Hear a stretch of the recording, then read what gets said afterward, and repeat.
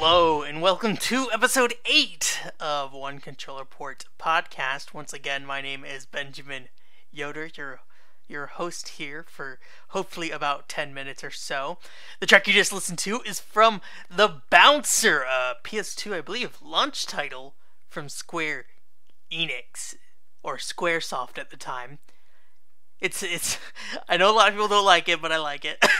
That's true about a lot of games I play. A lot of people don't like what I play, but I'm like, I like it. So yeah, that's The Bouncer. And if you actually look very close on my Coolian box picture for both the podcast and my header on the website and the image I edit for everything, because that's what I do, the disc I'm holding is actually the disc of The Bouncer.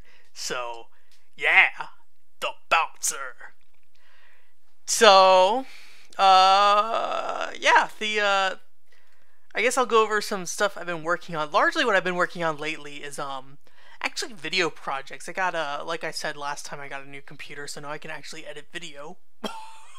So we're working on that. I got 2 done. I'm still trying to figure out exactly, specifically the title, and exactly how I want to handle, publishing them on YouTube, because I'm not too satisfied with the quality still to really kind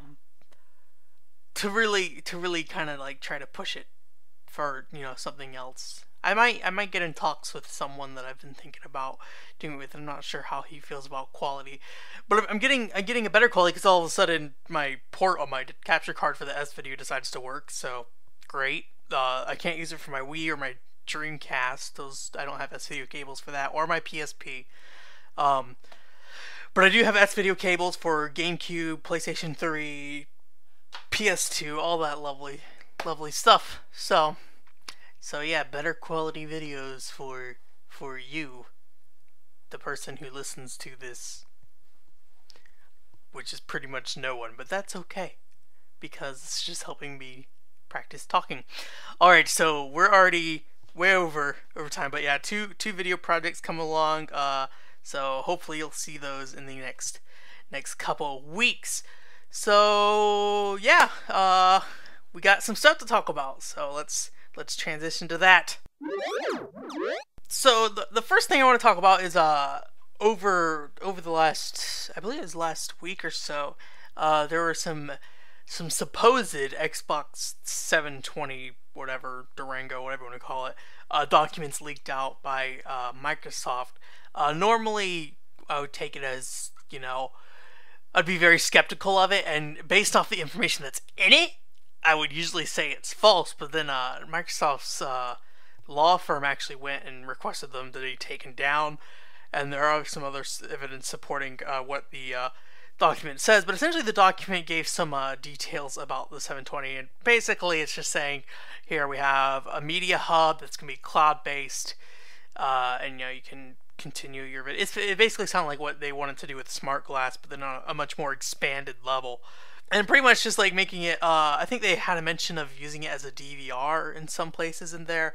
It very much looks focused on Media Center, and that's not surprising. Microsoft, you can just look at their E3 conferences, and that's what they've been focusing on last 3 or 4 years now. But what was really surprising was 2 things. One, they have this weird glasses thing in the document, which were essentially kind of 3D glasses. At the same time, it sounded like they would display things, like they said you could get Xbox Live updates over the glasses while you were playing, which was kind of bizarre, in my opinion, since it's kind of like with the Wii U in terms of, when you have information on the tablet screen, it's like you can just look at the screen, so why do you need it on the tablet kind of thing. So it's like, why do you need these glasses if you can just have an overlay that pops up on the screen? But I have a feeling that it's going to be a lot more in depth than that. And so someone actually found a patent for these glasses, oddly enough, so that adds a bit more credibility to it. I think it was one of I think the article I found it where it was sourced was a VG247, and one of the commenters pointed out the patent thing.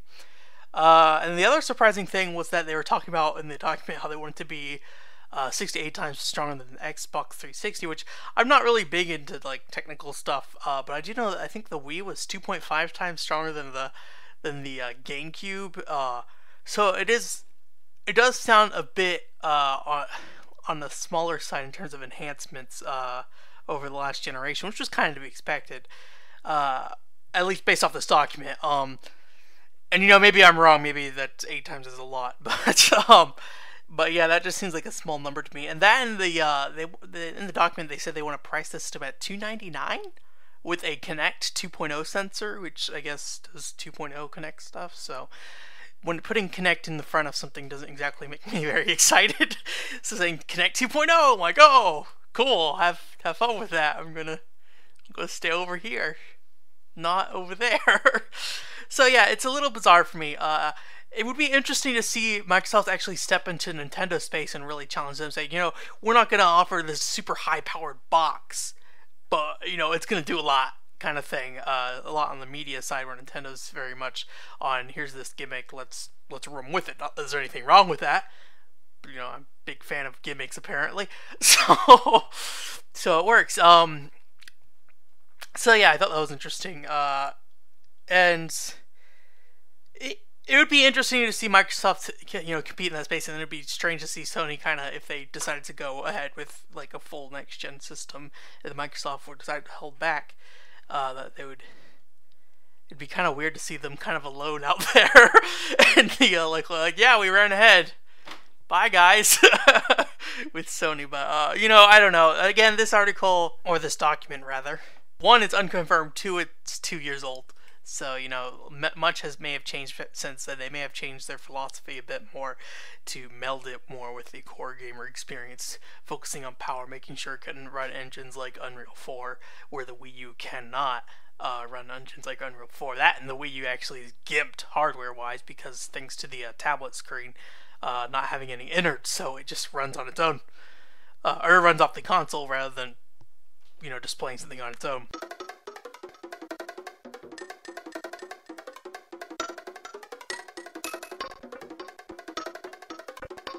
Speaking of Nintendo, though, there's one weird thing that I've been kind of seeing around out there. So before E3, GT mentioned this, and then GTTV, I think it was on Bonus Round, and then I was reading also an article at Penny Arcade today that, and then I heard a couple podcasts, but I guess I should tell you what it is before I start listing out these people that I heard this thing from, is that a lot of people seem to be down on the 3DS in terms of a sales perspective. I'm not really sure why, because, at least to my knowledge, from the hardware's perspective, the 3DS is outselling the DS, which is largely considered a very successful system. And on the software side, it's doing that as well. I think 5 days ago, Nintendo announced that the software sales for the Nintendo 3DS are higher than what the DS's was at this point in its lifespan. That doesn't mean Nintendo doesn't have anything to worry about. It doesn't mean the 3DS is the perfect system. Blah blah blah blah blah. One thing I think they're gonna really struggle with is that they've pretty much lost the expanded audience, which really helped drive those long tail sales for DS. And for software like Nintendogs and Mario Kart, and Nintendogs sold well at the gate, but I haven't really heard any. I don't think Nintendo's really championed it as a big seller since that initial 2 million units or so. Which 2 million is not a little amount of units, especially for a portable game. But yeah, but I haven't really heard of it where with Nintendogs, the original one, I think it was 6 million by a year and a half out. I just think Nintendo would have updated this more if it was still selling well. But we still see sales for titles like Mario Kart 7, which is selling immensely well. I think Super Mario 3D Land I think that might be the best-selling title on 3DS. I'm not too terribly sure about that. And Ocarina of Time sold well. Pretty much all those really big franchise titles sold well, and it's I always complain about Nintendo kind of shoving a lot of Mario out there recently, but they sell. So Nintendo, do what you gotta do. I mean, they got New Super Mario Brothers 2 coming out in what was it? Shoot. In August? Yeah, August, and I'm sure that's gonna sell a ton. I don't want it, but it's gonna sell a ton. I think the general consensus around gamers is that no one really wants it, but if it's gonna happen, it's gonna be a good game, and it's gonna sell well. I'm sure Nintendo fans are drastically excited for it. But yeah, it's just a really weird thing to see all these people saying 3DS not doing well. And while I do think Nintendo has a lot to be concerned about in the future, especially it's no secret that mobile phone gaming is kind of a big deal. um, it just seems like a lot of people are kind of doom and gloom on the 3DS. Uh, Same with the Vita, although the Vita, I think we still need to give it a good year or so before we can really chart out where it's gonna go. Uh, but Sony didn't help during E3 by showing like zero software other than Assassin's Creed and then a logo. So yeah, I just find it kind of strange. So in the what we're playing section, what I'm playing, because I'm the only one on this podcast,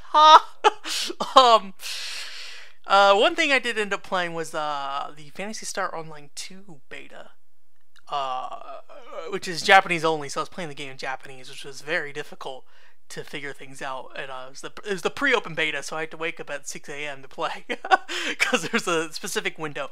But starting June 21st, the Japanese beta will be open all the time until a while. So yeah, it was cool. It played like it definitely. I haven't played Phantasy Star Portable 2 yet, and from my knowledge, that's a very. It's like Phantasy Star Zero and Phantasy Star Universe mixed together, the best parts of each. And so when I played Phantasy Star Online 2, that's what it felt like to me, Phantasy Star Universe and Phantasy Star Zero mixed together, although with some greatly improved mechanics, specifically the aiming mechanics for the guns and spells. I actually play more like a third-person shooter now. And then the levels were a bit more vertical because they added a jump, so you can jump up and down on things. And it really, usually it's only for like, oh, here's a secret box up here. So that was pretty cool. It's free to play, so even when it comes out, you won't have to pay anything to play it. But you can get in the beta, Japanese beta. There's no U.S. release date. There's no U.S. localization announced, actually, not release date. So it's kind of unknown what will happen. The 360 servers for Phantasy Star Universe are going down. If you want to take that as a sign, I don't really think that's a sign it's coming, because I'm guessing that the reason that's going down is because it's not making enough money anymore. But I think it's pretty.